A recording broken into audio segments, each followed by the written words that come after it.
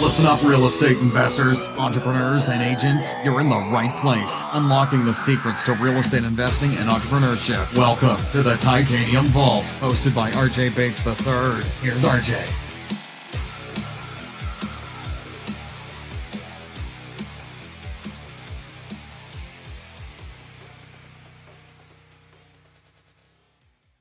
Hey guys, welcome to the Titanium Vault. I'm your host, RJ Bates. Today I'm sitting down with Armando Olivares. How you doing, man? I'm doing great, man. Thank you for having me today. Very, very humble to be here with you. Absolutely. Well, as you guys could tell by the title, today we're going to be talking about $105,000 assignment fee and how Armando and his partner got the deal, how they broke it down and negotiated it and then sold it on the back end. So Armando, real quick, for people that don't know you, what market are you in? I'm in the DC market area, DC, Maryland, and Virginia. Awesome.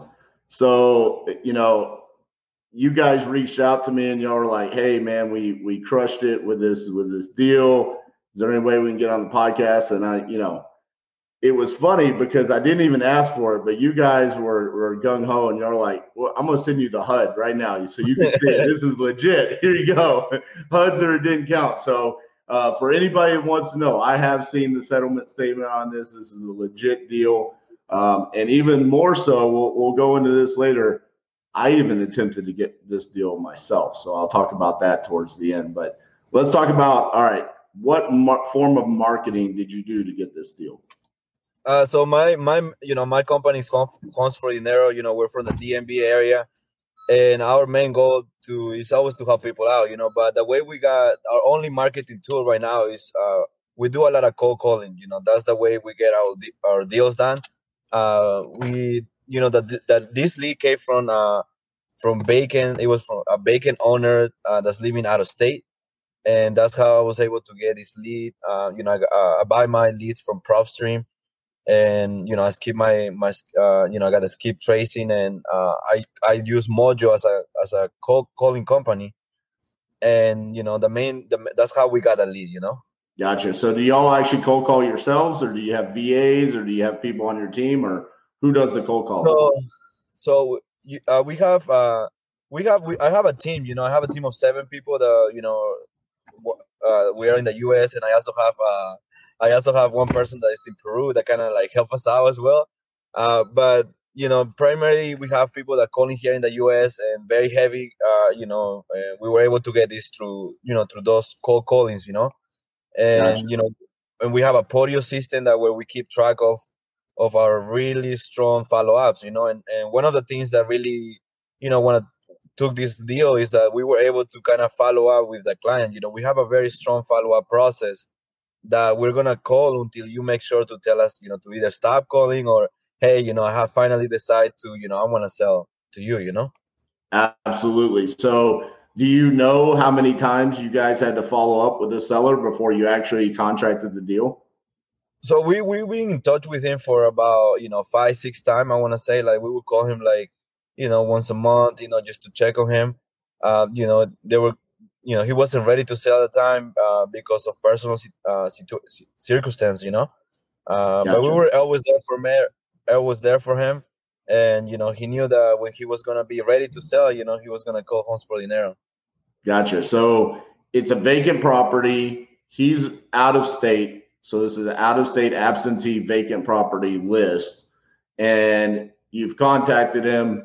He wants to sell, but not right now because of some personal things that are going on. And so these are the types of leads that are pure gold, right? But so many times people lose these because it does take those 5 or 6 follow-up calls. And it almost feels like it's a waste of your time and effort because they keep pushing you off.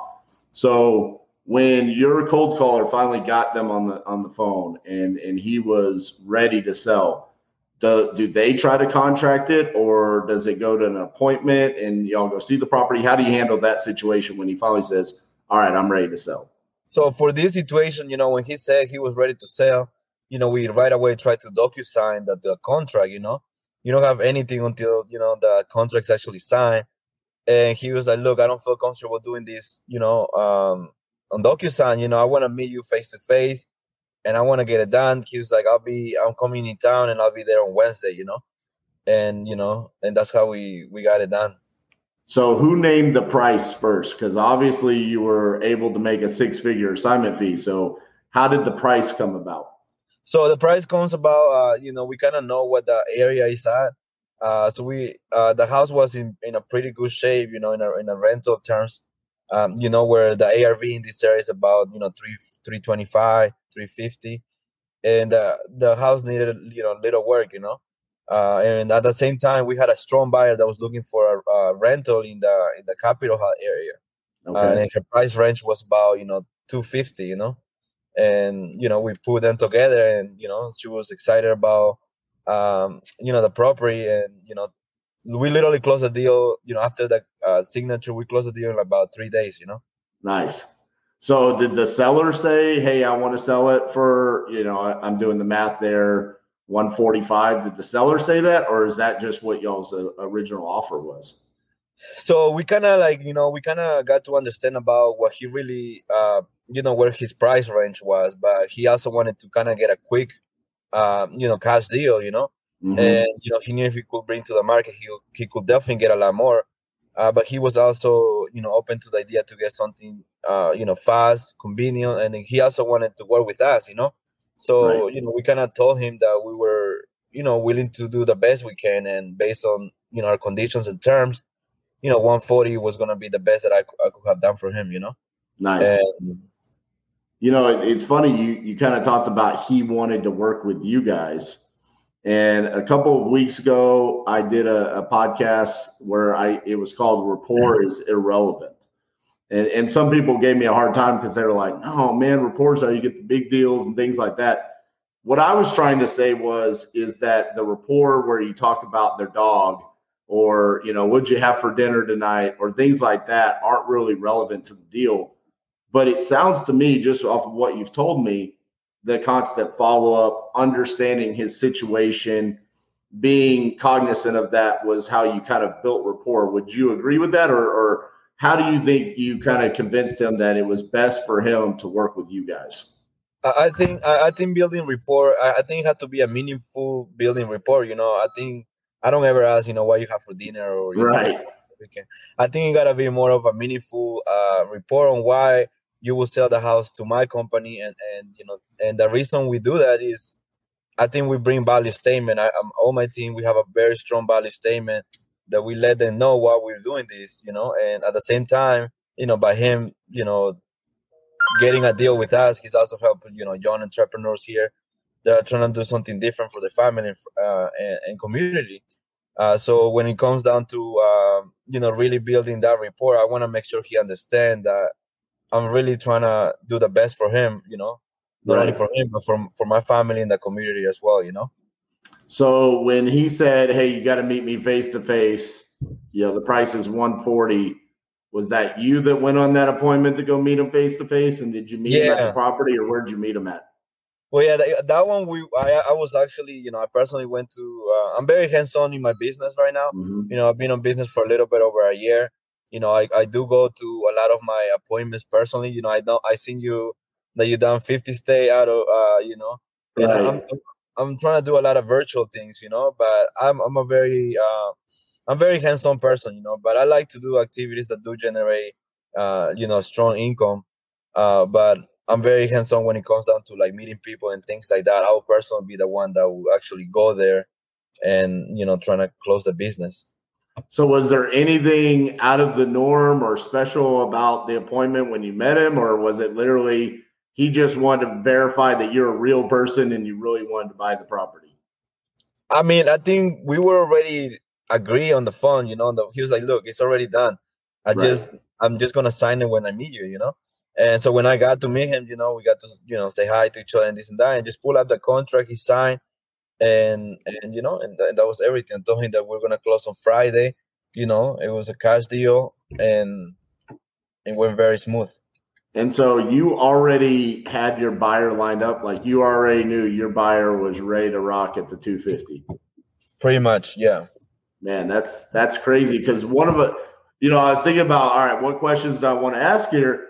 one of the questions I want to ask you is how do you, if you contract something at 140, how do you make the decision to say, okay, we're going to try to sell this at 250? That's such a big jump. It's such a huge spread. It's like, how did you determine that? But it's because of the relationship that you have with your buyer, right? You knew that buyer was willing to pay the 250. Correct. We knew the buyer was willing to pay the 250. We also knew that the based on the ARV of the area, that thing that was a fair price, right? And we were competitive as well. So after you signed, the assignment contract with your buyer, and you said there was like 3 days until closing, right? Yeah. How nerve-wracking were those 3 days waiting on the closing? I mean, I'll be honest with you. We were pretty much said and done. It was a cash transaction. My buyer was very strong about her offer. She wired the money on Thursday. So it was, Friday was only the closing day. I love it, man. Your 6-figure deal here was a lot more smooth than my first ever 6-figure deal.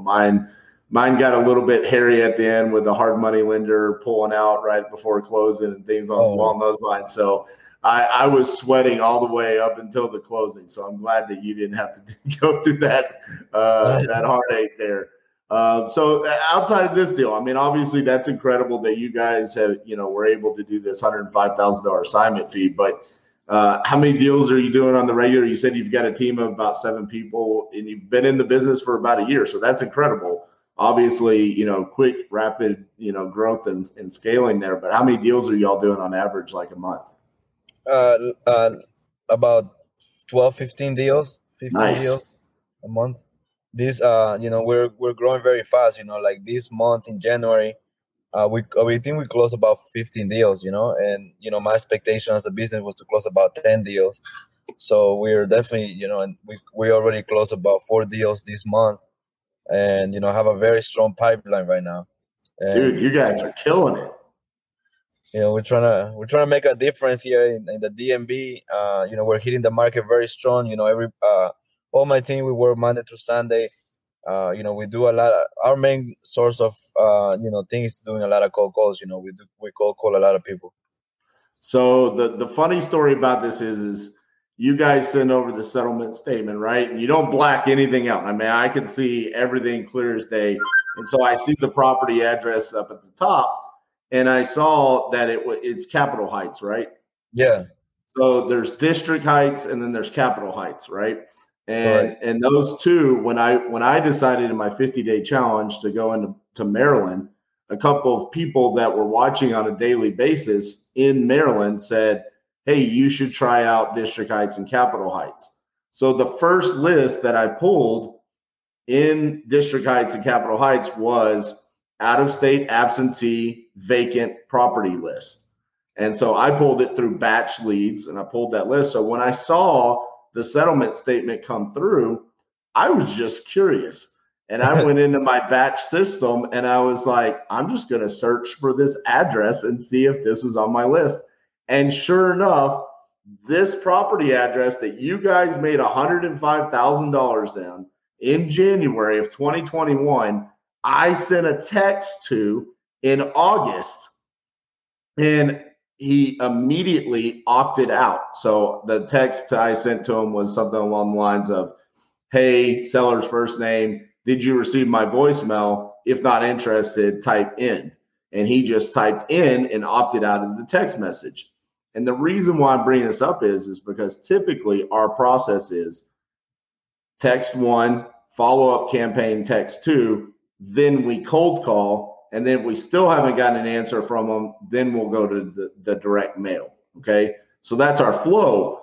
But because we were doing 50 states, we're not actively trying to get deals in Maryland. So we just kind of, after I did my SMS and I got my deal in Maryland, we just kind of pushed that data off to the side, and we'll touch it at some other point in time. And then I'm looking at this and I'm going, oh my goodness, had we just cold called like we normally do, this totally could have been one of our deals. We would have been competing with you on this deal. You know what I'm saying? But because you were so solid on your follow-up game and we weren't, that's why you ended up with the deal in comparison to us. And so kudos to you guys for having a great follow-up system. It's cliche to say the gold is in the follow-up, right? It's another thing to actually live it. And so that's why I wanted to bring you guys on here today and share this story, because it's just that's the point in a case study right there, is showing how important follow-up is. So great job to you guys. And obviously, y'all have got a great system going here. Just a little over a year in the business, and you're closing 15 deals a month. That's incredible. What you said you're wanting to expand virtually. What's your plans there? What markets are you looking to go into moving forward? I mean, we're already closing deals in Texas. We have closed deals in North Carolina. We have closed deals in Florida. We have closed deals in Atlanta. Nice. We're looking to go to Louisiana, Memphis, and I think just focus more on those markets a little more stronger, Nice. Well, hey man, that's incredible. What you guys have been able to create just in a little over a year. Obviously, you're an up and coming rock star in this industry, and I'm excited that you guys came on the podcast, reached out to me, and I was able to showcase this $105,000 assignment fee. For anyone that's listening and they want to have the similar type of results that you've had within your first year, what kind of advice or tips would you give them to achieve the same kind of results as you guys? Just be very consistent about, highly activities that generate income. I think just be very consistent and focus on just creating different type of activities and just take it day by day. I think that's all you got to worry about. Main goal is always to help people out. We're very big on helping people out, and also, self-improvement. We're very big on self-improvement. But main goal, this is a sales job, straight up sales job. So if you don't feel comfortable cold calling, if you don't feel comfortable, talking to strangers, then I think you have, you got to better your skills. There's a lot of YouTube, there's a lot of content online that you can, help you increase your sales skills. Absolutely. And I will say, just to wrap this up, guys, one thing that Armando said over and over and over again throughout this interview that really stands out to me, because you rarely hear people repeat it. Normally when they repeat things, it means they actually live it. It's actually a part of who they are. It's a part of their culture, is you just want to help people. You're trying to make a difference, right? You're trying to make a difference in your community. You're trying to help sellers in their situations. You listened to what the seller needed, you helped them out, and in return, you had a massive payday. So congratulations to you guys. Guys, this is proof right here that just in a little bit over a year's time, Armando and his team were able to make 6 figures on one deal. And literally, you said it, 5-6 phone calls. That's all it was. 5 or 6 phone calls, and then a meeting, and then having a relationship with a buyer, able to create $105,000 worth of revenue for his company. Congratulations, Armando. Thanks for coming on today. Guys, that's our episode for today. I just wanted to share this quick case study with you. Incredible story. So proud of these guys, and excited to see what they're doing in the future, moving into all these other markets. Again, if you're listening on iTunes, remember, I only accept 5-star reviews. If you don't want to give us a 5-star review, which I have no idea why you wouldn't after today's episode, go give that 3 or 4-star review to somebody else, not me. I only accept 5 stars. And again, if you're watching on YouTube, make sure you're subscribed to the channel. Make sure you give us a thumbs up. We'll see you guys next week. Thanks, Armando. Thank you, man. Thanks so much for listening to The Titanium Vault with your host, RJ Bates III. For more info and to stay up to date, visit www.podcast.thetitaniumvault.com and on facebook.com/The Titanium Vault. If you enjoyed the episode, please rate and review, and we'll catch you next time on The Titanium Vault.